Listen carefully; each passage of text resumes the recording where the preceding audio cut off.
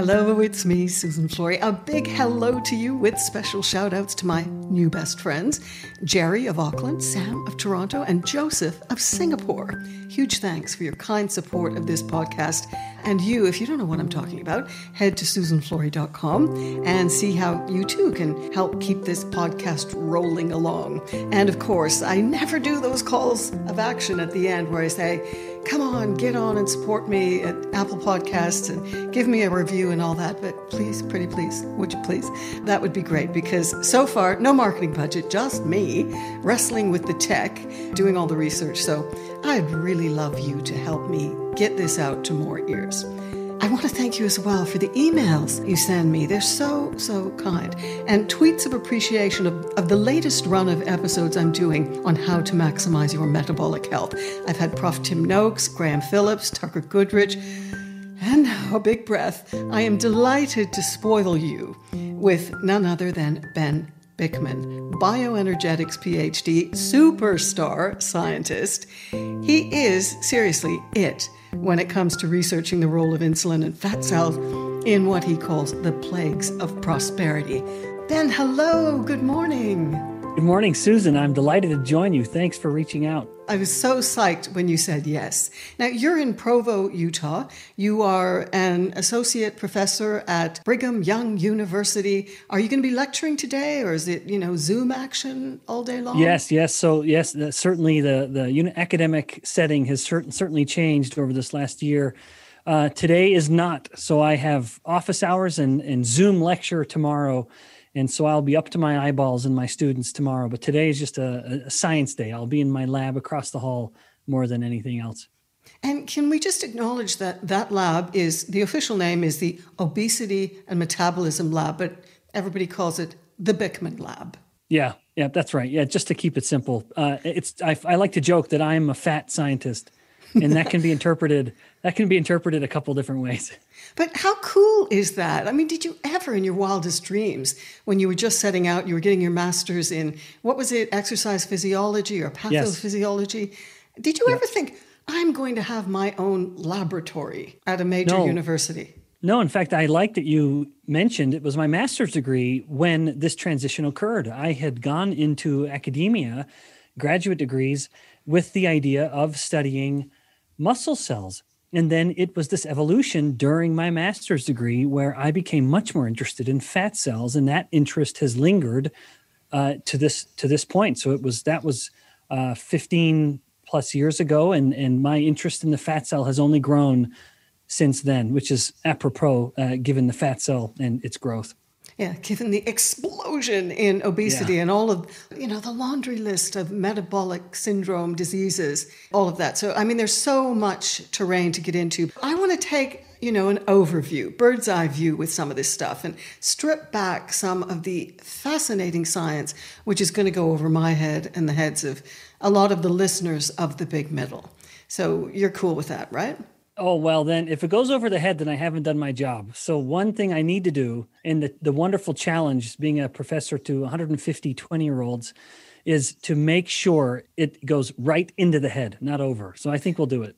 I know, fantastic. And your book, I know that your publisher is sending me a copy, but it seems to have been stuck somewhere. Pandemic, slow chain. So I haven't been able to read it yet, but everybody raves about its readability.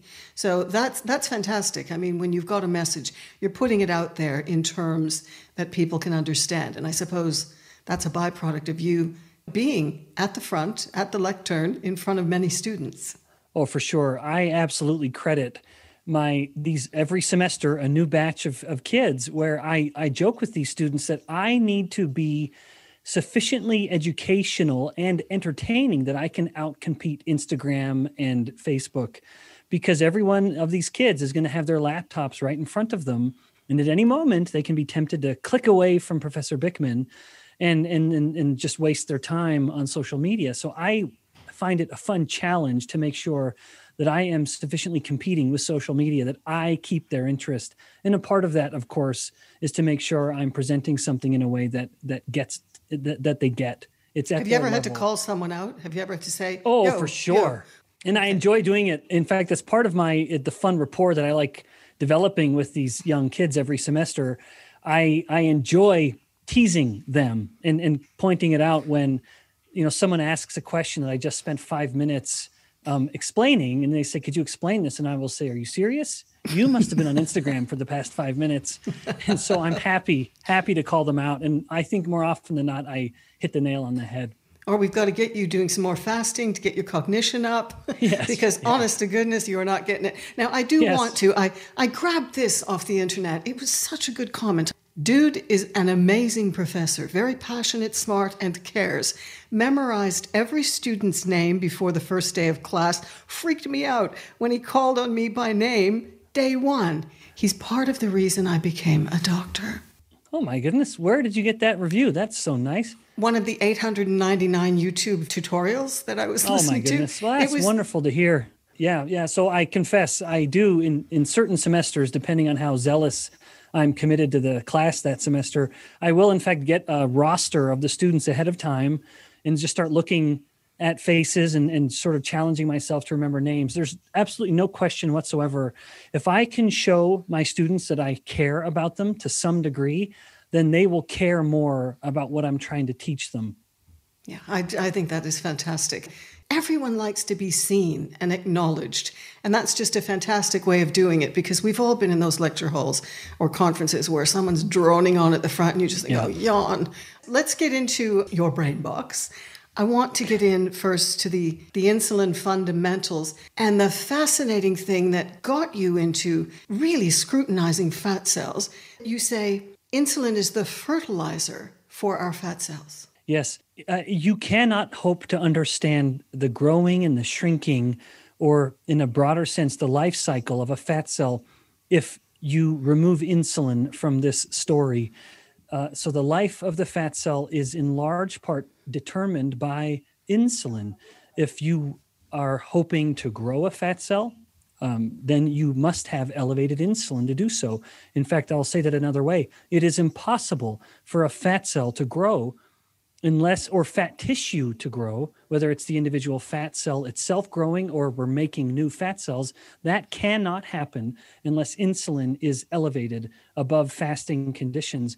In contrast, if you hope to shrink a fat cell, that cannot happen unless insulin is at fasting levels, or in other words, insulin is lower than what you'd have when you've eaten, starchy, sugary foods. And now someone may read between the lines and misinterpret what I'm saying. I don't intend to immediately say human obesity is absolutely a result of elevated insulin. I'm not saying that. And they would say, oh, well, Ben is claiming that calories don't matter. No, but I am saying any effort to understand human obesity that doesn't involve insulin is not going to be as accurate as it could be. And so the old dogmatic view that obesity is simply a matter of, or human obesity is understood by understanding calories in, calories out, I would say, okay, that's fine, but you have to understand insulin in order to understand what the hormones are doing to calories in and calories out. Yeah, it's the whole biochemical response, isn't it? Mm-hmm. And the larger piece. Before I had you on, I was saying, oh, I've got Ben Bikman on. I'm so excited. And I was talking with friends and families, mostly in their 30s, early 40s. And some were asking me, why are you going down this track with metabolic syndrome and diabetes? And you're talking about the parallel plague, you call it prosperity of, metabolic syndrome and all these diseases. Mm-hmm. Why are you doing that? Because I don't have any problem with carbs. My metabolism it's cooking on all cylinders or whatever, Well, I'm mixing up metaphors. Yeah, cooking with gas or firing on all cylinders. Cooking with gas, That's it. My engine is going strong. So why should people in their 30s and 40s care? What's happening at a biochemical level as we age, as we get into midlife with our energy metabolism? Mm-hmm. Yeah, well, I understand the fallacy of thinking you're bulletproof in your 20s, and the evidence, unfortunately, does not support that view. There was a study published, I think, in 2019 by a scientist named Stephen Cunnane, where they explored the degree to which young women's brains are affected in their glucose use. based on whether they were insulin resistant or not. So by way of very brief background, and I don't intend for this to be a tangent in and of itself, but Alzheimer's disease or early cognitive impairment, mild cognitive impairment, which is a precursor to Alzheimer's disease, we can detect in these earliest stages of kind of pre-Alzheimer's significant reductions in the brain's ability to use glucose. His study was so compelling because it took young women, and I mean women in their mid-20s, who had polycystic ovary syndrome, which is absolutely a condition of insulin resistance. Many don't look at it that way, but it absolutely is. And women without polycystic ovary syndrome. And the young women with PCOS, which is to say some degree of insulin resistance, had significant reductions in their brain glucose use and mild but significant reductions in cognitive function. So all these bulletproof 20-year-olds who are thinking that any discussions of metabolic health don't apply to them, I would say you're wrong and the bill comes due. And so best to start changing habits now and have that ounce of prevention because it's much more difficult to reverse course. And indeed, there are, in some instances, a point of no return. Yeah, I mean, there's so much to explore in all of that. We talk, if you're not a high endurance athlete opting for an incredible performance and working out all day, you probably can't get away for too long with carb loading, right? Mm-hmm. Yes, that's right. Well, I would even say these competitive athletes, and you had Professor Tim Noakes on previously. He's one of the most outspoken advocates of this view, especially his personal experience where he was an extremely avid runner who had been diagnosed with type 2 diabetes. And so there's this myth of being indulging in carbohydrates because you think you've earned it in a way. There's this sort of pervasive idea that I'm working out and so I can eat this. More, it's not even viewed as an indulgence. It is, I need this. This is what I need. So I would say for those individuals who are thinking that, I would say, again, I hate that this might be a tangent and get us off topic, but learn to dose your carbohydrates appropriately and leverage them during your workouts and not in the interim. Okay. There's a lot in that, isn't there? Because we've still got that much, cognitive... No, but we've got that dissonance. We've got the messaging out there. And so many people...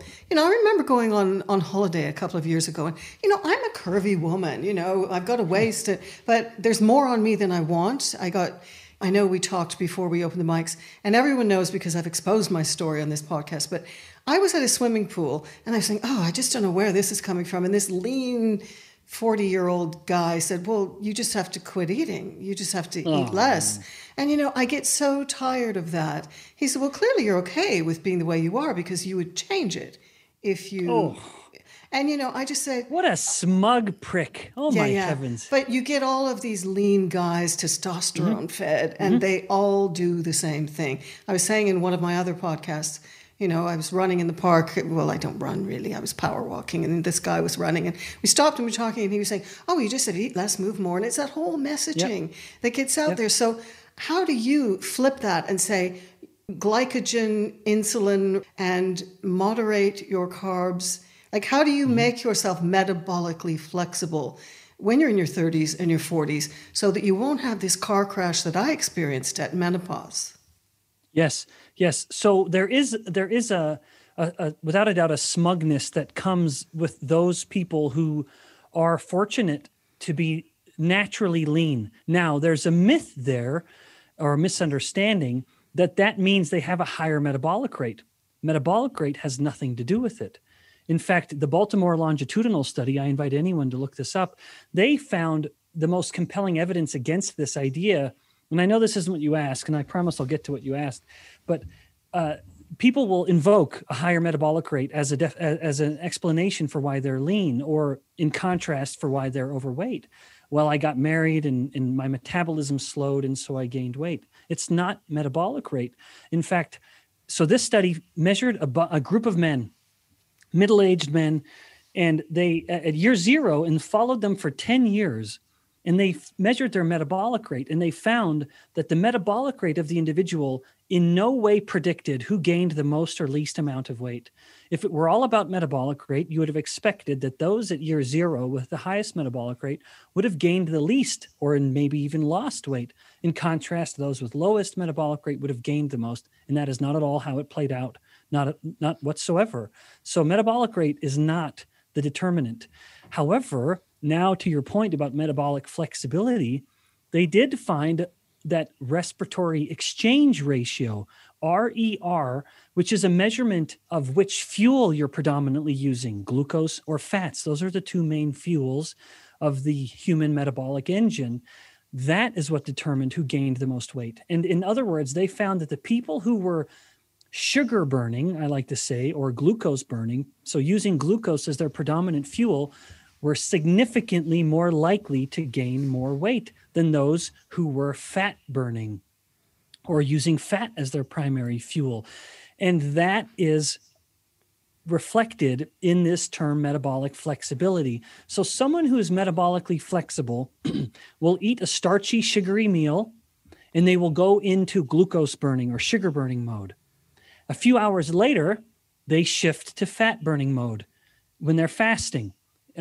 So to speak, a few hours after they're eating, entering into that fasting phase. So they are able to flexibly shift between these two fuels.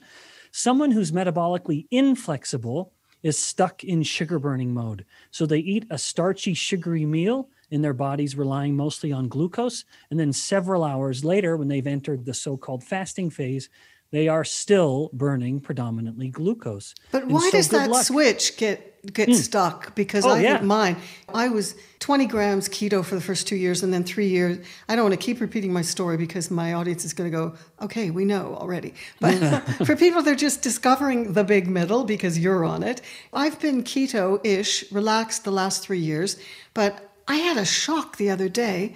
I had some deep blood tests, and I've got insulin resistance, apparently. So where does that come from that the switch didn't flip? Although I do have to tell you as well that at the very last minute, the GP who was ordering the test said, we're going to work in a celiac screen as well. So for 14 days, you're going to have to eat stuff you don't normally eat, pasta and bread, which I'm wondering, did that skew the results? Well, that undid you, unfortunately. And so I would say those blood results where you're concluding based on your triglyceride to HDL ratio, which is a good marker of how insulin sensitive someone is, the fact that you got a so-called bad score, I would be completely convinced it's because you were forced to load up the carbohydrates, because if you're spiking insulin, you're spiking your triglycerides.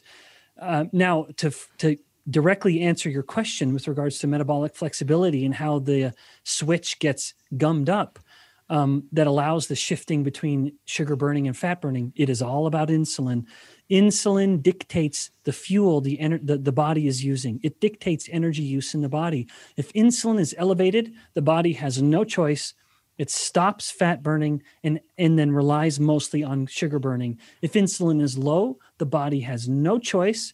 It is relying mostly on fat burning and has turned glucose or sugar burning as the secondary fuel. So the key to metabolic flexibility is staying insulin sensitive and keeping or getting insulin sensitive, which is very, very doable in anyone, and then allowing the body to shift between those two fuels. But the thing is, and I'm only saying this because it'll help other menopausal, perimenopausal, menopausal, and postmenopausal women, because I talk to all my friends and they're trying to do what I do, which is 24-hour fasts, 26-hour fasts to get the autophagy going. And they just say, well, it's just not working. It's not changing. So there's something, and I know that you talk a lot about that paper that you discovered that took you away from exploring muscle and leaning toward fat. That was all about how fat cells are endocrine. They have an endocrinal aspect endocrine. To them. Endocrine. I'm always thinking endocrinologist, so I'm probably saying so. So endocrine. They have an so talk about that, please, because when I read that and when I was listening to it, I was going, wow, why don't more of us know that? And the difference between white fat and brown fat and free radicals and that whole piece is fascinating. Yes. So let me make a note. Yes. So with the endocrine aspect of the fat cell, I'm delighted that left an impression on you because it sure did on me. As a master's student, my thesis was looking at the cardiorespiratory consequences of weight gain, basically looking at aerobic fitness in individuals who gained weight. And a part of what I was looking into was inflammation. That was starting to become increasingly discussed in the late 90s, early 2000s. It, of course, has become wildly invoked nowadays, and I would even say excessively invoked. People want to blame inflammation for everything, and I don't think that's appropriate. But nevertheless, I'd stumbled across a paper that had just been published a few years prior about how the growing fat cell starts to release pro-inflammatory cytokines or pro-inflammatory proteins. And a protein is, if you have one cell or one tissue releasing proteins and it is then influencing another tissue somewhere else, that is the definition of an endocrine organ. That's what the thyroid gland is doing, the adrenal glands, the gonads, the ovaries and testes. Those are endocrine because they release molecules that are telling other tissues in other parts of the body to do something. Well, I mean, everyone's sense of fat is that it's just this inert storage depot. And that couldn't be further from the truth. You not only is fat contributing to inflammation for better and for worse, mostly for worse, fat is also absolutely essential, and I mean essential exclamation mark, to human fertility. The reason a young woman, especially as she gets excessively lean, she then becomes infertile because you must have hormones coming from the fat tissue to even allow the brain to then allow the ovaries to induce ovulation. You literally stop fertility if there isn't enough fat because the brain needs those hormones from the fat tissue. It's basically like the brain is saying, okay, body, you want to get potentially pregnant? Pregnancy is a very expensive process, energetically expensive, calorically expensive. You have to grow another little human and then feed that little human, under typical conditions for a considerable time after. I need to make sure you have enough energy in your body. Well, fat cells are energy depots. There's no question about that. But they're far more than that, where the brain is waiting for the fat cells to tell them, we have enough fat, we can get pregnant now. But if you rob that signal away, if you intervene, even in human instances where there are genetic mutations in this hormone, in fact, it's a hormone called leptin that everyone's heard about. If there's not enough leptin or leptin isn't working, this person can never be fertile unless they bring the leptin back up. So, and even other instances, other examples of this. Leptin is the satiety hormone, isn't it? And well, that's what we say, but we could. That's right. That's absolutely correct. But it's also selling leptin very short. Leptin has effects that go far beyond just satiety. In fact, I would say that's a more modest aspect of it. Its far more fundamental aspect is inducing fertility. In men and women, it's just women need more leptin than men because women have to bear the metabolic burden of the pregnancy. The man's job is quite simple. The woman's job is very complex when it comes to fertility. Yeah, I mean, so layered, so many nuances. I mean, the human body is so complex. And, you mentioned infertility. I don't think I had PCOS, but I'm just going to put another thing into the mix because most of the women who are baby boomers, my age, the big middle years, as I've defined them, 40s through 70s, we grew up in the Jane Fonda, Adele Davis, conserve calories. I'm an accountant of calories. That's how I grew up. And it was all about staying lean. And it wasn't to impress the boys or anything. It's just the way we were conditioned. We never ate fat. We never allowed ourselves as teenagers and in our 20s. We do the 2-hour, I used to call them suicide aerobics classes because it would be the Jane Fonda style, high impact, and we'd all go nuts. And then we wouldn't eat for a couple of days. And then we might break our fast 2 days down the line by going to the bar and having drinks and dancing. But this is, I grew up on the Canada-US border. This is how it was. And a lot of the women my age who are now postmenopausal or hitting menopause, they're suddenly spun around completely by all of this. And a lot of them, too, went through miscarriages. I've had 4 miscarriages. And I'm wondering if that was constantly buying in this dogma, no fat. I mean, I only introduced any butter into my diet when I went keto. After I had this autoimmune experience, Hashimoto's at menopause, and I had this 2-year battle with seronegative rheumatoid arthritis that was wild. And I went on all these toxic drugs. So, I'm just wondering how many women are setting themselves up because we've got the growing vegan trend. I was complete vegetarian, maybe a morsel of fish every 2 years. That was pretty much it. And then at menopause, everything erupted. Everything went wrong.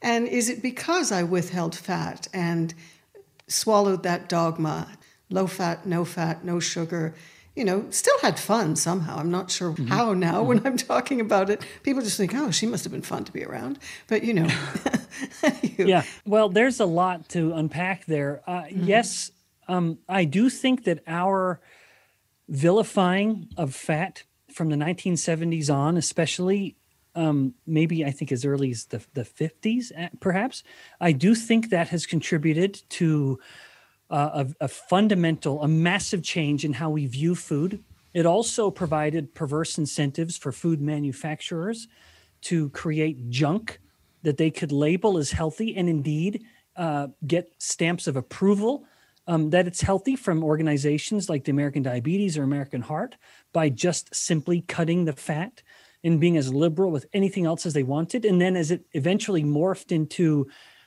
cutting saturated fats and then replacing them with polyunsaturated fats from seed oil sources. And everyone who tuned in for Tucker Goodrich's conversation with you would have had their fill of that topic, which I think he's the right person to talk about it.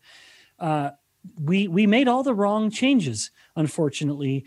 And now I said earlier, the bill comes due, and where the human diet has become a diet mostly of refined starches and refined oils, I think that is a considerable problem because we are spiking insulin constantly with these refined starches, and we are providing very high levels of a very unhealthy fat from these seed oils that the body, in a way, doesn't know what to do with. It certainly stores it quite readily.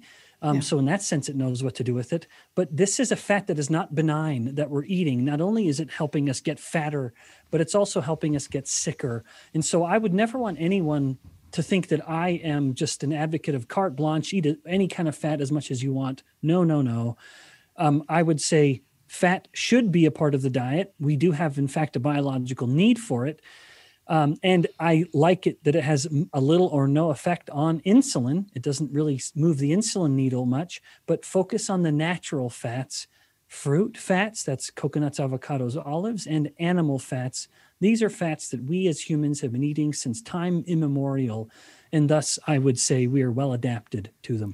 So I was setting the stage for miscarriages by denying my body the fat that it needed, even though if you were looking at me walking down the street. No, because I was mainlining plants and I think loads of fructose. I was addicted to the sugar fruit. You have 2 nectarines. Why do you just have to have one at 10 in the morning? So, and also that whole thinking about, 6 small meals and grab a handful of almonds and you've got to prime the metabolic pump. We went through in the last 75 years so much rubbish. And yes, now that I do think I realized you'd mentioned vegetarianism. I would say this quite strongly because it's so unfortunate how many young women, especially I see, get seduced by this ideology. A purely vegan diet is incompatible with human survival, let alone optimal function. And I mean that. A human cannot survive on a purely vegan diet. And if they are, then they are privileged enough to be the elite, where they are educated enough to know what they are deficient in, because they will be, when they are wealthy enough to afford the high quality supplements to make up for it. And would they really have to get to the deep science in order to get the best supplements? And would you just be spending half an hour every morning, taking all that stuff? Alternatively, eat a little beef and you've got everything you need. And that truly is the solution. So I'm very careful saying this. If a woman were adhering to a very strict vegetarian, if not vegan diet, it wouldn't surprise me if she were having miscarriages. And I would, in fact, say that's the least of her concerns. I would be worried that she's suffering from iron deficiency anemia. Yeah. Alternatively, that she's suffering from another disorder less well known called pernicious anemia, which is an absence. What's the difference with that one? Yes. Does that just mean it's more sticky, more pernicious? Well, yeah. It is certainly more nuanced, where that is a deficiency of vitamin B12, which you cannot get from any plant source. You have to get that from an animal source. But an absence of B12 means the body can't use folate. So even if you're getting all the broccoli and spinach and all that folate, you cannot have cells, especially the rapidly dividing cells of a fetus. The reason they emphasize a woman eating so much folate is you have to have folate for these cells to divide. And if you don't have either enough folate, which you can get through plants, but if you don't have enough vitamin B12, you can't use the folate. And so all those rapidly dividing cells, that is the baby to be, well, unfortunately, it will not get to that point because you aren't allowing the cells to divide. You have to have, and so to bring in the anemia aspect of it, in the mom's body, it would manifest, or the child who's being raised on a vegan diet, unfortunately, they will have pernicious anemia because there won't be enough red blood cells or any other cell, because the red blood cells are trying to replicate and produce themselves. They just can never divide, so you don't have enough. And then the anemia ensues. I got on a call with a woman. I don't know her at all, but we got chattering away. It's sort of my MO. And she was talking about she was really worried because her 2 daughters were strict vegan, and they were raising her 3-year-old grandson as a vegan. Oh, in fact, I believe that's criminal. But, the thing is, though, every shiny women's magazine, every health journal that you read, you get online, and depending on where you're going for your information, all you're hearing about is plant-based, this, that. And we know there's this huge push within the VC world, in the financial world, World Economic Forum. Everybody's pushing the plant-based meats, and now the cell-based meats, where... Oh, my heavens. Yeah, I mean, my problem with all, it's so difficult for me because I was an ethical vegetarian. I love animals so much. It's funny, the 2 cats I haven't jumped up on the table yet, but I find, I'm from that aspect of it. The way we factory farm, we don't honor the animals. It's horrific what we do to animals. And, anyway, and we don't even respect the farmers that put in all the hours. So we need to change our food system. But I'm just really skeptical about the way we're going. All of this money is piling in to have these big vats of cells from a cow to make cell-based meat, marinated in with pea protein all over it? I don't know. Oh, my goodness. I know. I agree. I certainly cannot speak to the perhaps, and I do mean this, it is perhaps quite likely. I can't speak to the sinister politics and even market forces that would be involved. That's just too far from my area of expertise, though I do have opinions on the matter. I would say there's much more money to be made as we make things more artificial than natural. And I think it's valid and worthwhile for us to be that cynical. But even from, I'll get back to my forte, the physiological view of things, it is absolutely laughable to think that a person can obtain all of their protein needs from plant sources. And in fact, it's beyond laughable. It's harmful. The more we refine proteins to get them from very protein poor sources like pea or pumpkin seed or whatever the hell other plant proteins there are these days, you are trying to get protein from something that has very, very little protein in it naturally. And so you have to take, say, 1,000 peas and distill that protein in order to get 1 serving of protein.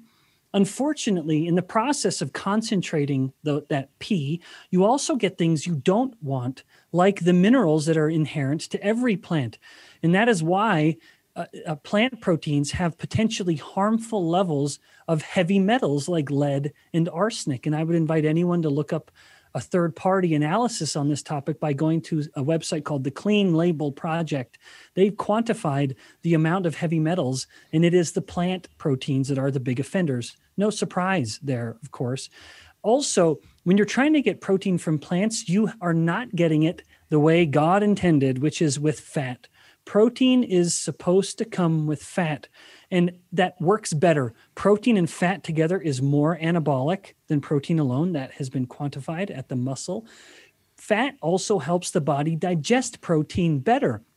So even if someone's getting a protein like whey, which is an animal protein, and it is the best with egg whites that a person can eat, they may say that the whey protein upsets their stomach. And my response is always, well, then eat it with fat the way it's supposed to come. And sure enough, when you eat protein with fat, you digest the protein better. This has been shown. Bile acids that are typically involved in fat digestion also improve protein digestion. They help those enzymes in the guts work better than they would otherwise. We are not meant to get our protein from plants. And one last comment. This takes. Oh, go ahead, please. Oh well, you would mention the cell-based meats. Yes. I grow muscle cells in my lab across the hall, just behind me now. We are growing muscle cells all the time. That is a shockingly intensive process that involves a myriad of chemicals, hormones included, and everyone's afraid of the hormones that are in their beef. That's nothing compared to the hormones we have to put on these cells to make them grow in such an artificial environment, and not to mention the sheer amount of energy. I don't know this has been quantified, but calorie for calorie, if you were to measure the amount of, say, electricity and the subsequent carbon footprint that comes from it, that we need to grow, say, a pound of meat from muscle meat in my lab, I bet it is orders of magnitude more than what you need for just, say, a cow to grow its own meat by eating the grass out in the pasture. Now, again, I echo your sentiments. This is not to say that there aren't problems with the way we do it nowadays, but I think that just means we need to find a way to do it better, but while acknowledging the reality that a human cannot thrive in the absence of animal products. Yeah. Okay. Well, I mean, we could go on and on. I could mention the climate change, but this isn't about that, because I want to get back to your expertise. Not that that wasn't great, a tangent I introduced, but the infertility, just picking that up, because I've got all these threads dangling. The infertility, that could have been the autoimmunity that I experienced at menopause after 4 miscarriages. First one in my 20s, then another one in my 30s, couple in my early 40s. Did that have a link then to the lack of fat, do you think, and the anti-nutrients in plants? Just not having any animal protein at all? So there are two things here. I very, very cautiously, I would say I could envision a mechanism whereby if you were predominantly vegetarian, that might have contributed to miscarriages. And I would just invoke the vitamin B12 situation that I described earlier, that you might have been B12 deficient. And then with regards to menopause and your autoimmunity, one of the fascinating aspects of the female body and autoimmune disorders is the relevance of estrogen. You can take women who are fertile and who have an autoimmune disease, and they will notice that when they're pregnant, their autoimmunity just gets significantly better. And this is very much related to the inherent changes in estrogen. Estrogen appears to be protective in a way against autoimmune problems. And so a woman may have a higher need for higher estrogen levels. And then as the estrogen starts to subside with menopause, that may be a trigger, sufficient trigger, because even then most autoimmunities require an environmental trigger.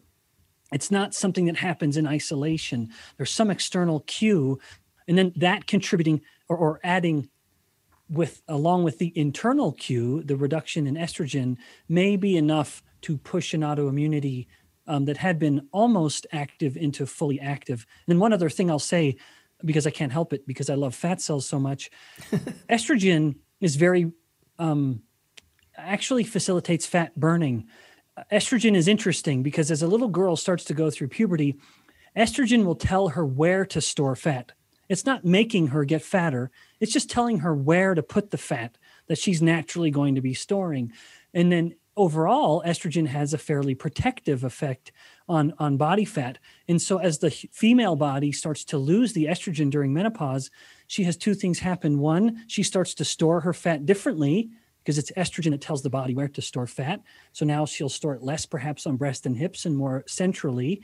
And second, she loses that kind of fat burning effect of the estrogens themselves. And now it makes it easier for her to gain weight. Yeah, it's such a double puzzle. whammy. Yeah, double whammy. And my friends and I were all feeling it to different degrees. Now, it was interesting what you said about puberty. I was listening to, I was attending so many of your metabolic classrooms, which you can access through your website. It's so great. I was exhausted the last 2 days just mainlining all of these lessons. But you were saying... poor girl. No, but it's great. My head's swimming, so we'll see how much of it sticks. But I did write this down. The number of fat cells you have is set by the time you finish puberty. And yes. I love that you define puberty completely differently than most people. Most people define it far too early, and they're wrong. Puberty, yes, so that's true. Most people will have their fat cell numbers set by the time puberty has wrapped up and now they've officially entered adulthood. Whatever that fat cell number is, it's done.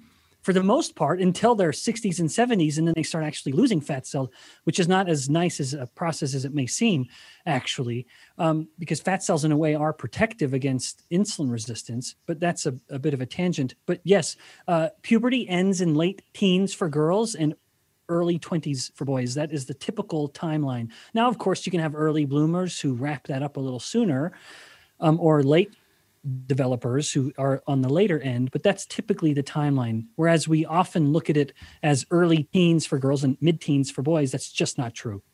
Okay, and now let's get to the white fat versus brown fat. And I know you talk about the glycogen to insulin ratio. I'd love you to get into both of those. If you can boil down the explanations of that, the difference between white and brown, and the free radical impact, and the fact that the cell can blow up at some point and release free fatty acids. That was wow as well. Yeah. So that's the fat. So you're bringing in a lot of topics. Let me focus on the ones. Oh, no. Well, it's wonderful, of course, because I like talking about all of them. So white fat and brown fat is one of the ways we can distinguish our fat depots. Now, there are a couple other different ways of identifying fat as well, but white fat and brown fat is the most interesting to a scientist who's a bioenergetics metabolism guy like I am. The metabolic rate in white, so if I were to pull a biopsy from someone's belly area, which we do here at my laboratory on campus, it is in fact a very white fat. It's quite white. Now, not as white as a paper. It's a little more yellowish than that compared to a piece of paper, but it's quite white. In contrast, in humans, we have throughout our thoracic cavity, so this is up around our rib cage area and up into our upper clavicle area, we have these small little pockets of fat that if we were to pull out, are in fact quite brown. It's a very dark, reddish, rich brown color. And we would look at these two types of fat and acknowledge on one hand that they are in fact both fat cells, while acknowledging on the other, they look nothing alike. The difference in appearance has everything to do with an organelle or something within a cell called the mitochondria. Everyone has likely heard of the mitochondria, at least in their freshman biology class. Well, these are the battery packs, aren't they, of the cell? Yep, that's right. Yep, the energy or the powerhouse of the cell. It is where nutrients are burned. So when I say we're burning glucose or burning fat or even burning ketones, it's in the mitochondria that we burn anything. And we burn it for energy. And we convert this nutrient into something else that the cell can use to get work done. In white fat, that process is happening very, very little. The metabolic rate in fat tissue is exceedingly low, and it's in large part because it has very, very little mitochondria. It's just a cell that isn't built to burn fat. It's built more to store it, in addition to other things, of course, that we've mentioned. But just with regards to fat metabolism, white fat cells want to store fat. Brown fat cells are enriched with mitochondria, and these are fat cells that are built to burn fat. And they do so not because the cell needs the energy to get work done, the brown fat is burning fat and glucose to create heat.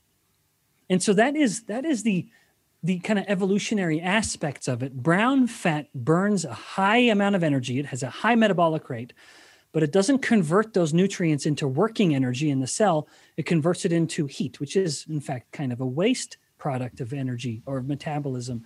But you think about it in terms of human evolution, or not human evolution, human development, going from infant to adult, we have a relatively high amount of brown fat when we're young, newborn in particular, when we also happen to have very little muscle. And so it's quite genius, because if an infant, a newborn, is exposed to the cold, the baby doesn't have enough muscle to shiver.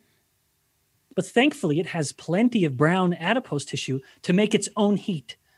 And so as baby starts to grow and get progressively leaner, what happens is it starts to lose its brown fat. As an adult, we have significantly less brown fat than we did when we were newborn, because we also have so much more muscle.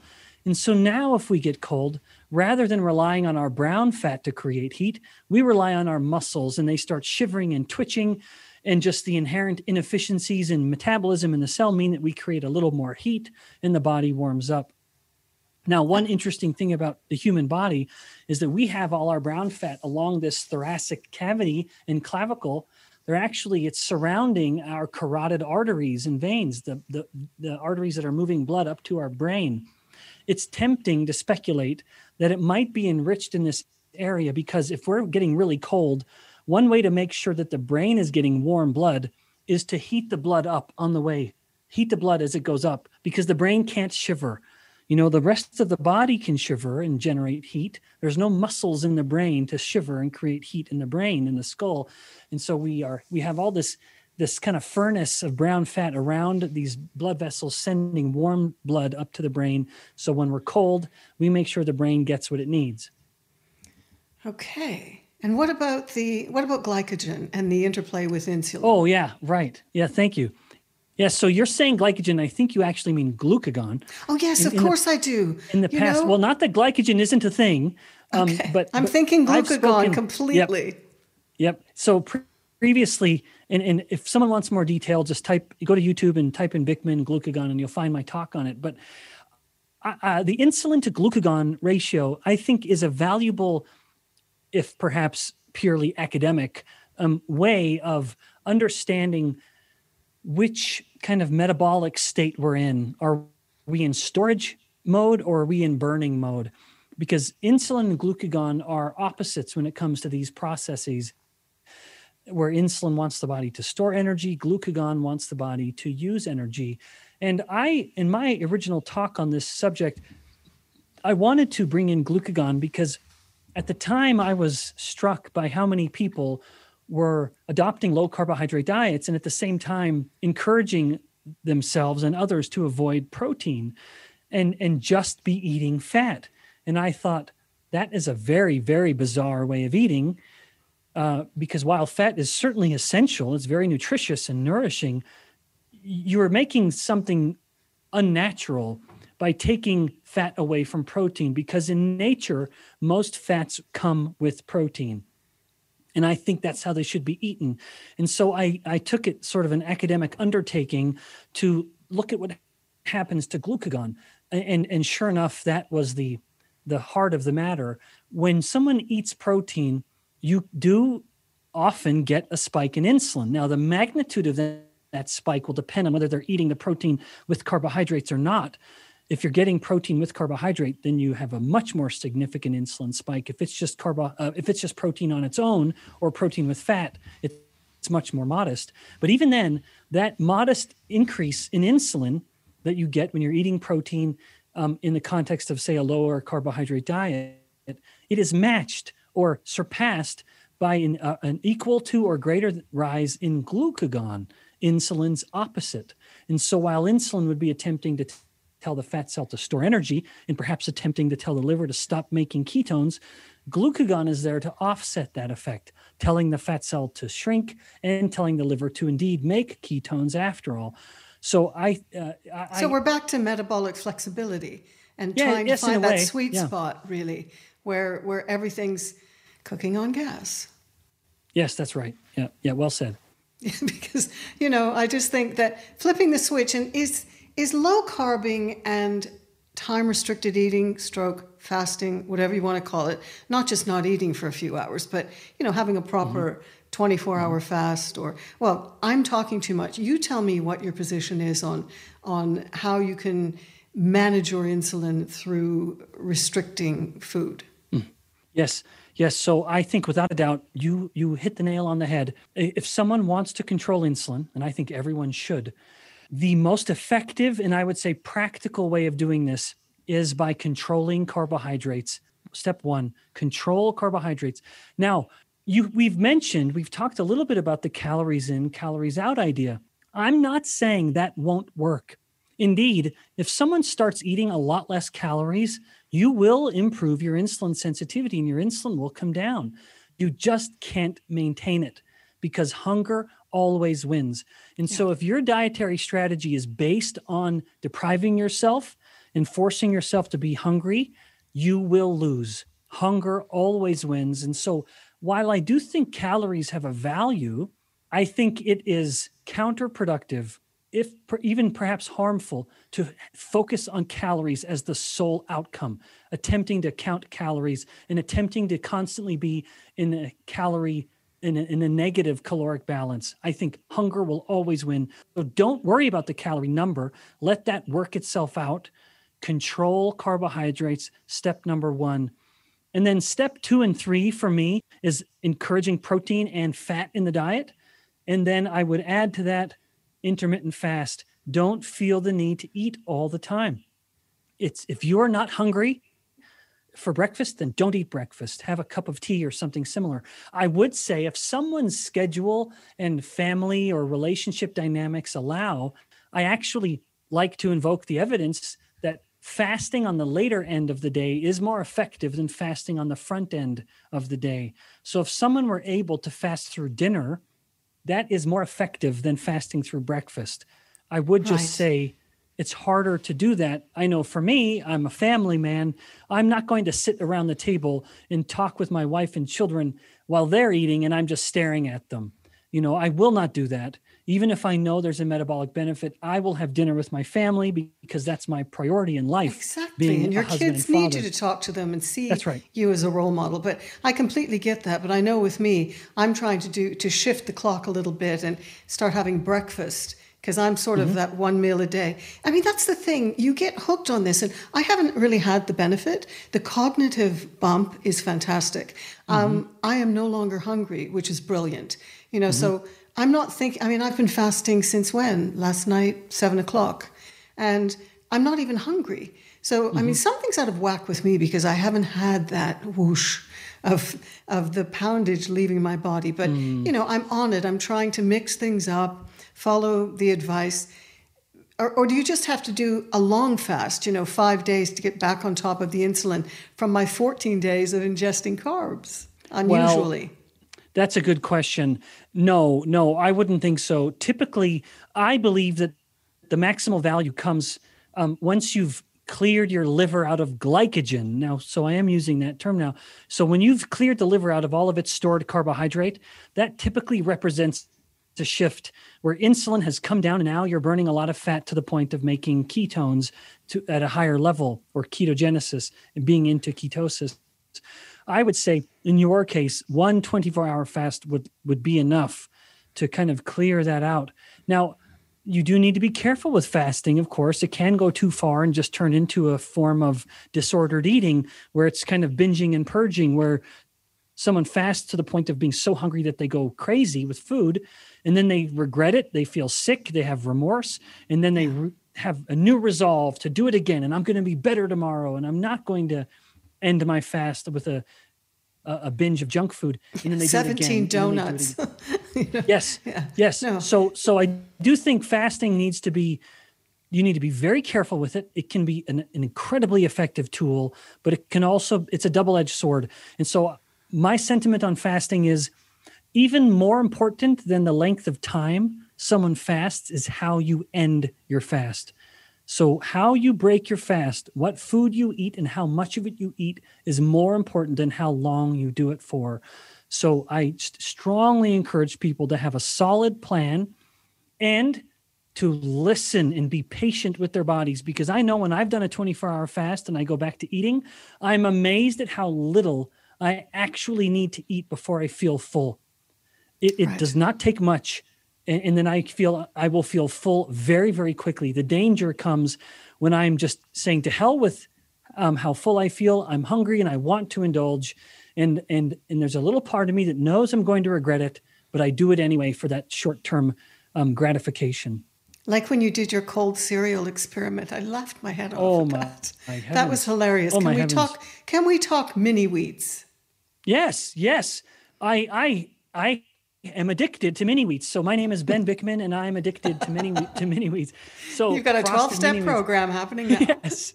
Yeah. So indeed, one of the reasons we don't have cereal in the house, this cold cereal, is because one, I can't trust myself with it. And two, I don't want my children eating it anyway.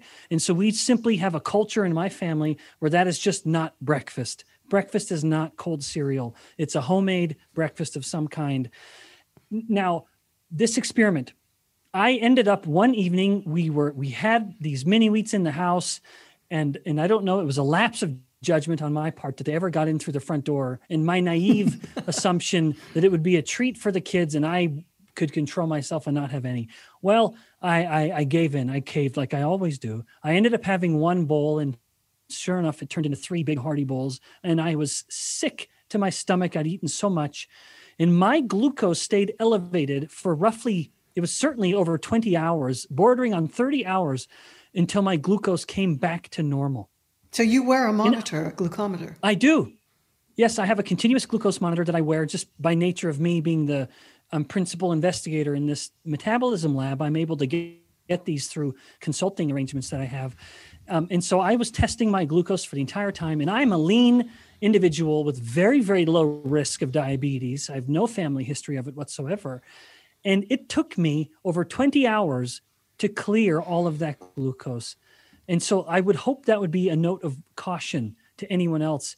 That, and mind you, this is the kind of cereal that a dogmatic dietitian would tell his or her diabetic client that they can indulge in because it has low fat, and the American Heart Association approves it. Oh, I know. Well, Dietitian's Day the other day on Twitter, I was seeing one more enlightened dietitian was saying, "Oh, can you bear it? These people are giving out donuts at the hospital where they're doing the COVID tests." It's crazy. They hide behind this idiotic maxim of moderation in all things. Well, tell that to an alcoholic who say, well, you can have some wine, just moderate yourself. What asinine advice, because it refuses to acknowledge that people generally will fall into 2 camps. There are moderators, and then there are the rest of us that are abstainers. My wife is a moderator, one of that select few.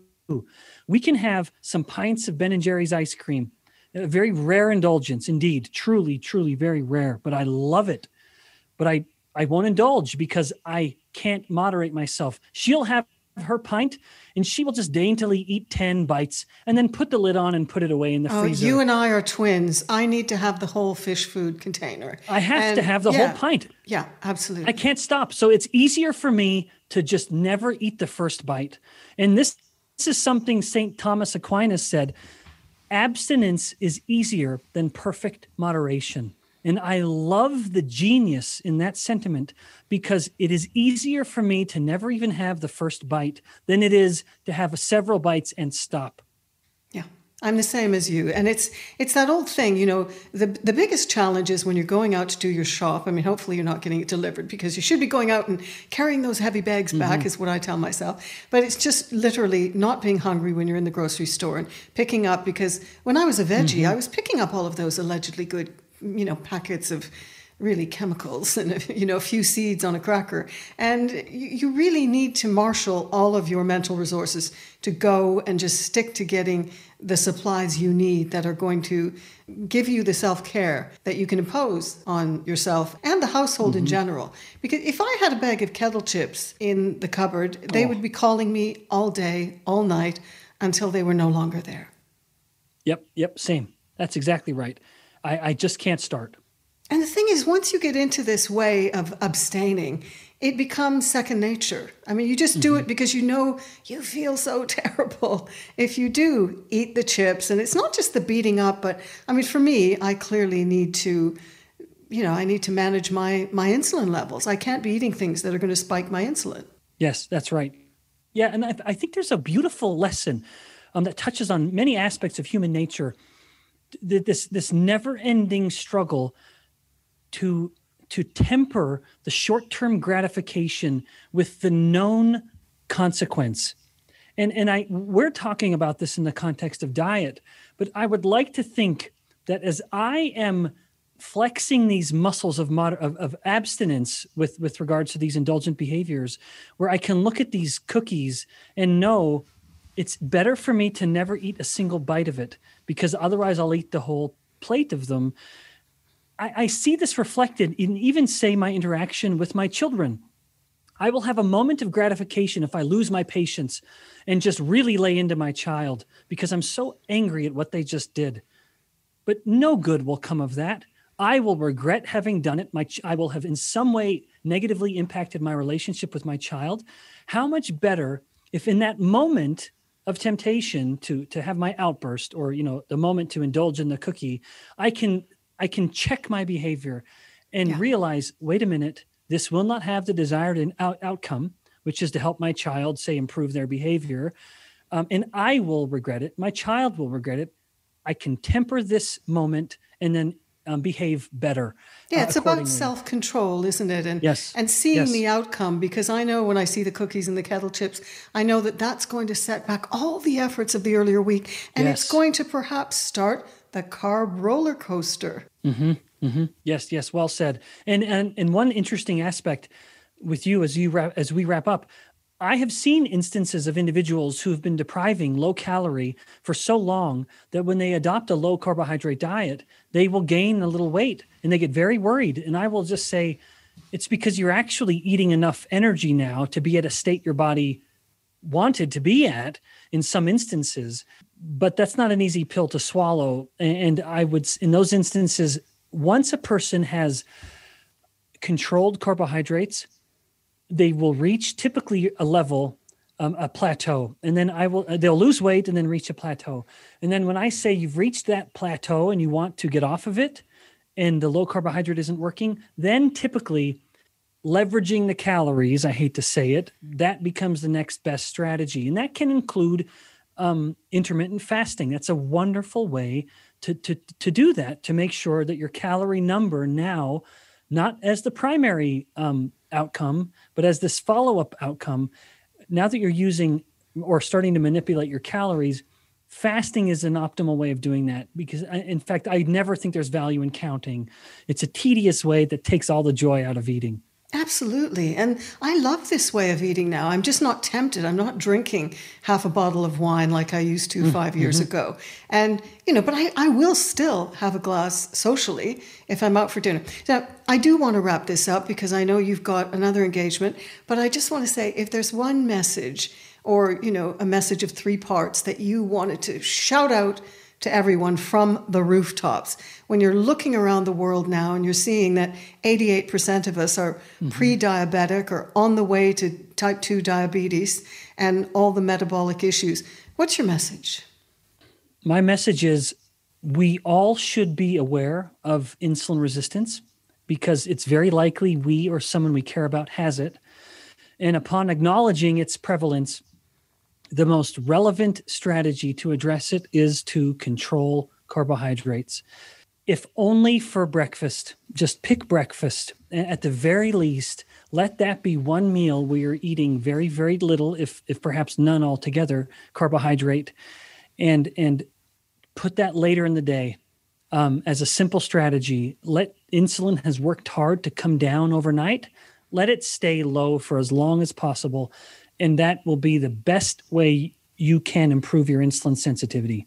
Oh, and the one, I'm so sorry. I've got one other thing that crept in, the role of exercise, because I was reading in all my research that you can give yourself insulin resistance, a measure of it, if you're sedentary for 5 consecutive days.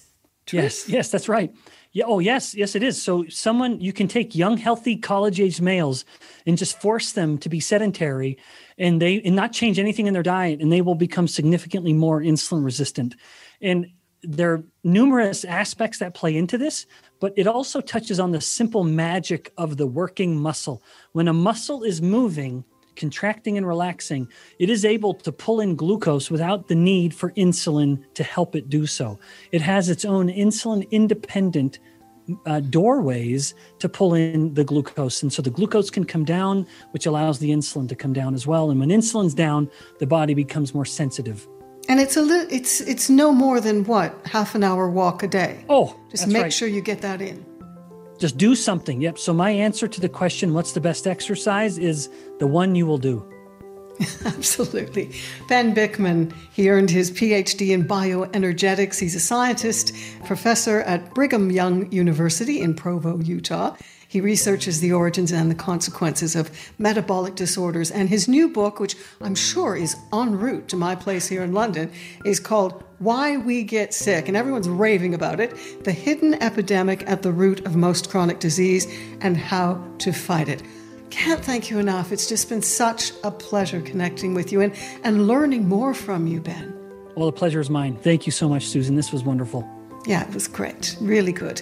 And thanks again for listening to The Big Middle. Head to my website, susanflory.com, to see how you too can help keep this podcast rolling along. We're going to be doing a lot more of these investigations into how we big middlers can keep ourselves optimal in terms of cardiometabolic health and have fun too. I mean, it's been fun talking to Ben and learning from him, hasn't it? Anyway, thanks so much. Until next time, ciao.